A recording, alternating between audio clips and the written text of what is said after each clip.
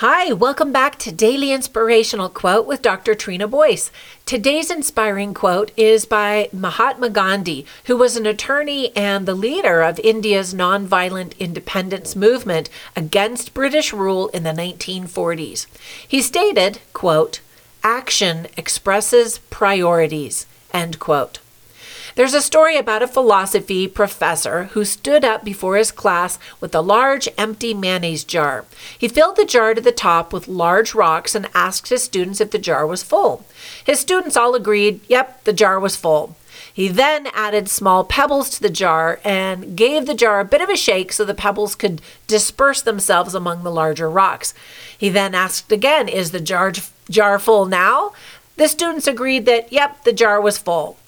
The professor then poured sand into the jar to fill up all the remaining empty space.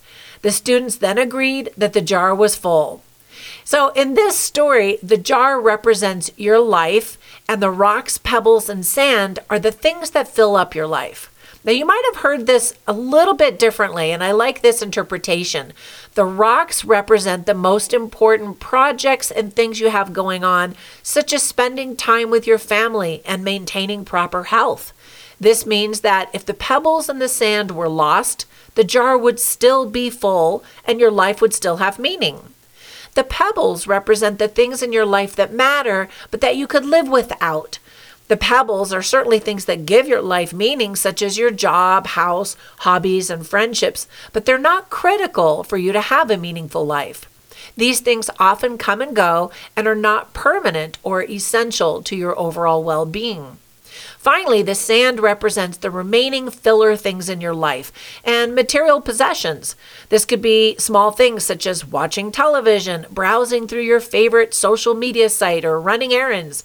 These things don't mean much to your life as a whole, and you're likely only done to waste time or get small tasks accomplished. The metaphor here is that if you start with putting sand into the jar, you will have room for rocks or pebbles.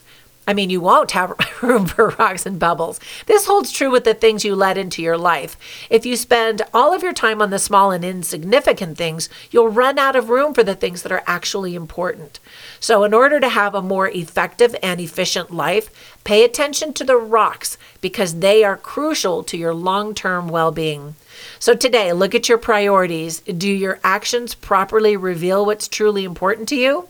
If not, you might need to consider how you fill your jar.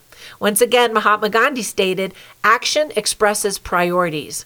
Now be safe, healthy, and kind out there, and make it a great day.